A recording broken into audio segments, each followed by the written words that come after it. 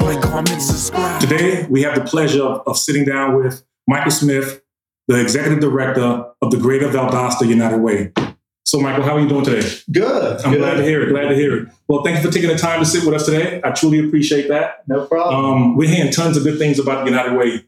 You know, we're hearing not just because it's the United Way, but the Valdosta branch, we're hearing tons of good things about it. So let us know a little bit about what you do here, and then we can kind of get into what the organization does here locally and how you impact the rest of the community. Well, thank you. We have this great office. We've been here a little bit over a year, and just having a good location. The United Way kind of bounced around the previous few years, and just being out on Patterson and this old house makes a big difference for awareness. And we try to raise money, advocate, market, just try to connect people and businesses to the issues affecting our community locally and in South Georgia.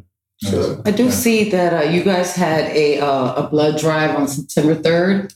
And how frequent are those? Are we having another one? Yeah, Hey Hire is actually having one, and we try to partner with the Red Cross and just promote theirs, but then also, partner and do some. But the Red Cross is one of our partner agencies. Have had so many blood drives canceled that there's such a need for blood. So that's one thing we really do is try to promote the different agencies that are partners of ours, events and needs and issues that they're facing. Okay. So. And then the Day of Caring, or actually that's going to be on the 16th. On the 16th of this month, the Day of Caring is happening. Yes, the Day of Caring is going to be smaller than normal. Normally we have 300 plus volunteers. We've got a little over 100, and we're not doing our big kickoff, but there's about 10 projects for our partner agencies that we'll be doing.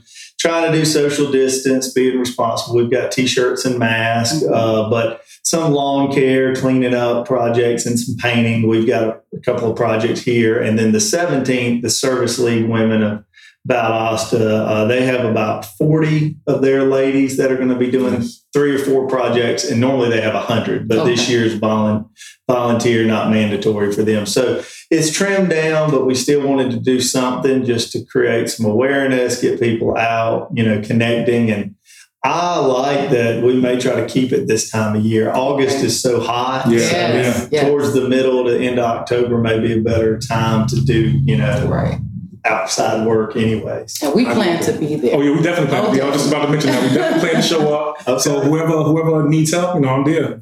I got the muscles, I got the strength. So That's right. You can talk to Melissa. We're going to have a few projects here. And like I said, the Habitat, Haven, Boys and Girls Club. That'd be great.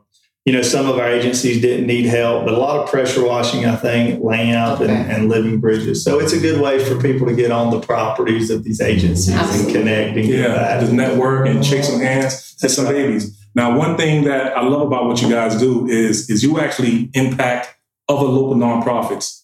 During the COVID-19 issue, and of course it's still going on. That's right. The Valdosta United Way played a big part in giving back. Tell us a little bit more about that. We did. I mean, we have our partner agencies, and then people can give to any nonprofit across the country. So we mailed out probably checks to another 80 agencies just by the allocations and what people give. But during COVID and our disaster money, we wanted to make sure we allowed some good nonprofits in the community that needed some extra help. So we did some micro grants to help with PPE and gloves and sanitation and cleaning products and just little ways to help and give back, because we really want to be seen as the chamber for the whole nonprofit sector and promoting the nonprofits that are doing good work that may just not get the awareness that they need. Because we have our 20 partner agencies, but there's still another 50 out there that are really doing good work in the community. So that's great.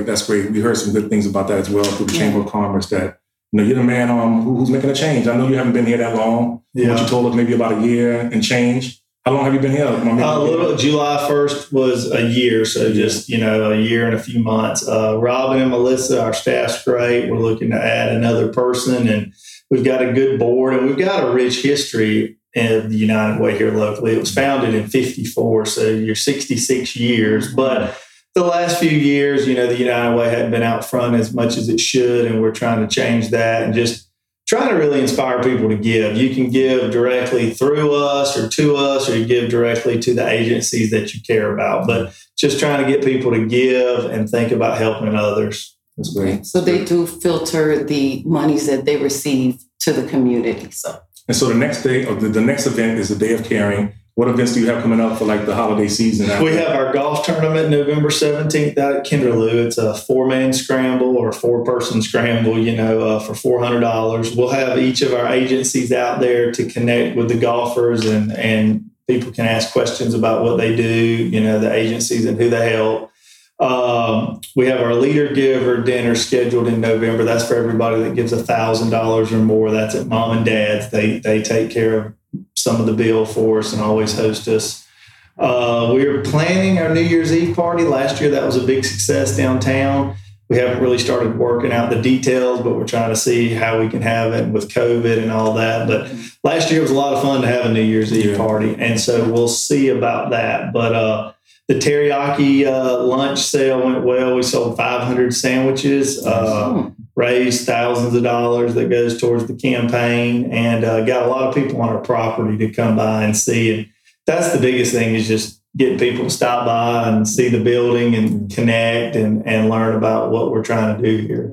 So, which is excellent. So I know, like Otis said, you guys have been doing wonderful things in the community, and you guys are getting around. We see United Way everywhere. They're involved in everything, right? Yep. So we're very proud of you guys for that purpose. Now, what is it that you need for the audience to understand, or what areas do you see the United Way could use a little more help? Is it the volunteer? Is it funding? Well, normally I would say volunteers, but with COVID, you just have to be careful because people's, personalities and beliefs and vulnerabilities are all different. Yeah. All these agencies need support. They need board members, to connect if you want to do that.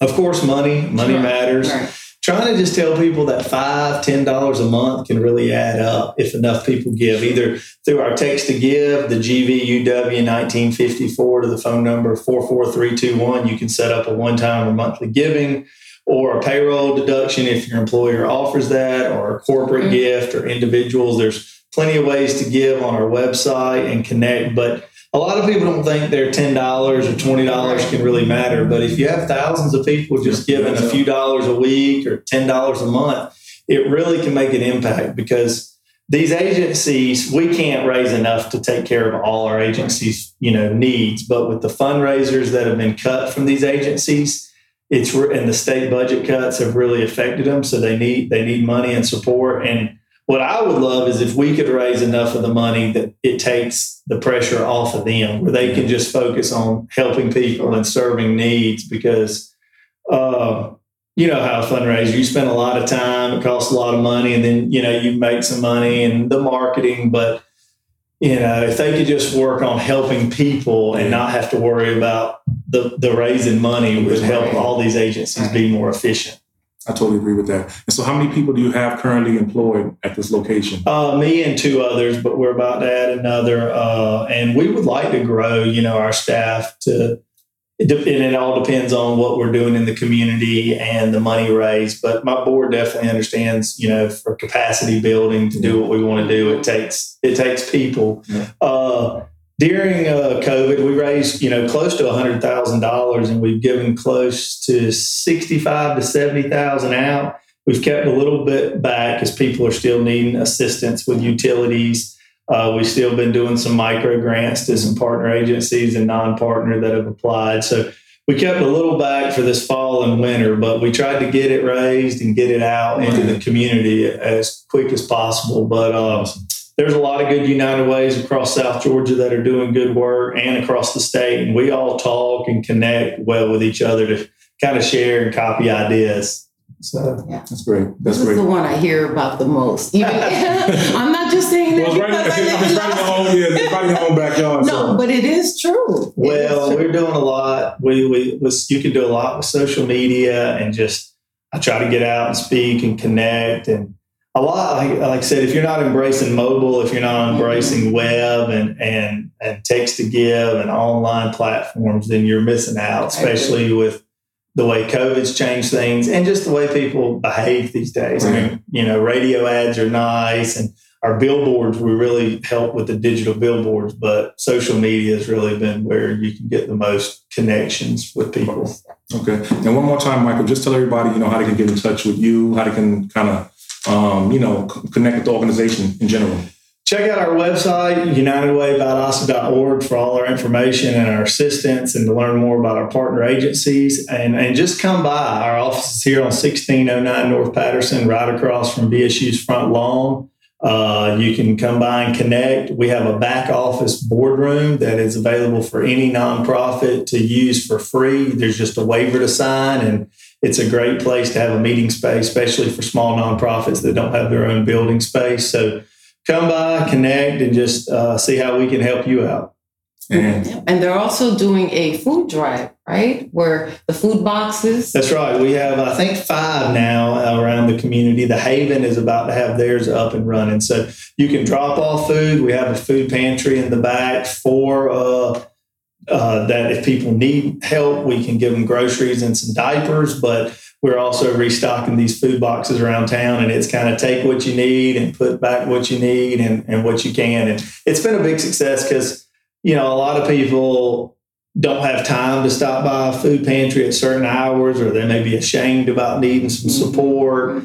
And homeless can only walk so far to the soup kitchen or different areas. So, and it's really been accepted well and promoted and used. And we hadn't had too many people like clean it out. Good. Most people just get a few things for their daily Not being selfish and just take us and not give us. Yeah. The honor system. I think that's right. Yeah. Mm-hmm. We stole the idea from like the neighborhood library kind of thing. Instead of with the books. This is like food and canned goods and stuff. That's We've great. seen a few of them around town since we last spoke. We've seen a few of them, throughout the city. So I thought that was awesome, man. Yeah, I want to add some in our other 4 counties that we serve. We really just need a business that's willing to, mount it, or an area. Miller Hardware builds the boxes for us. Okay.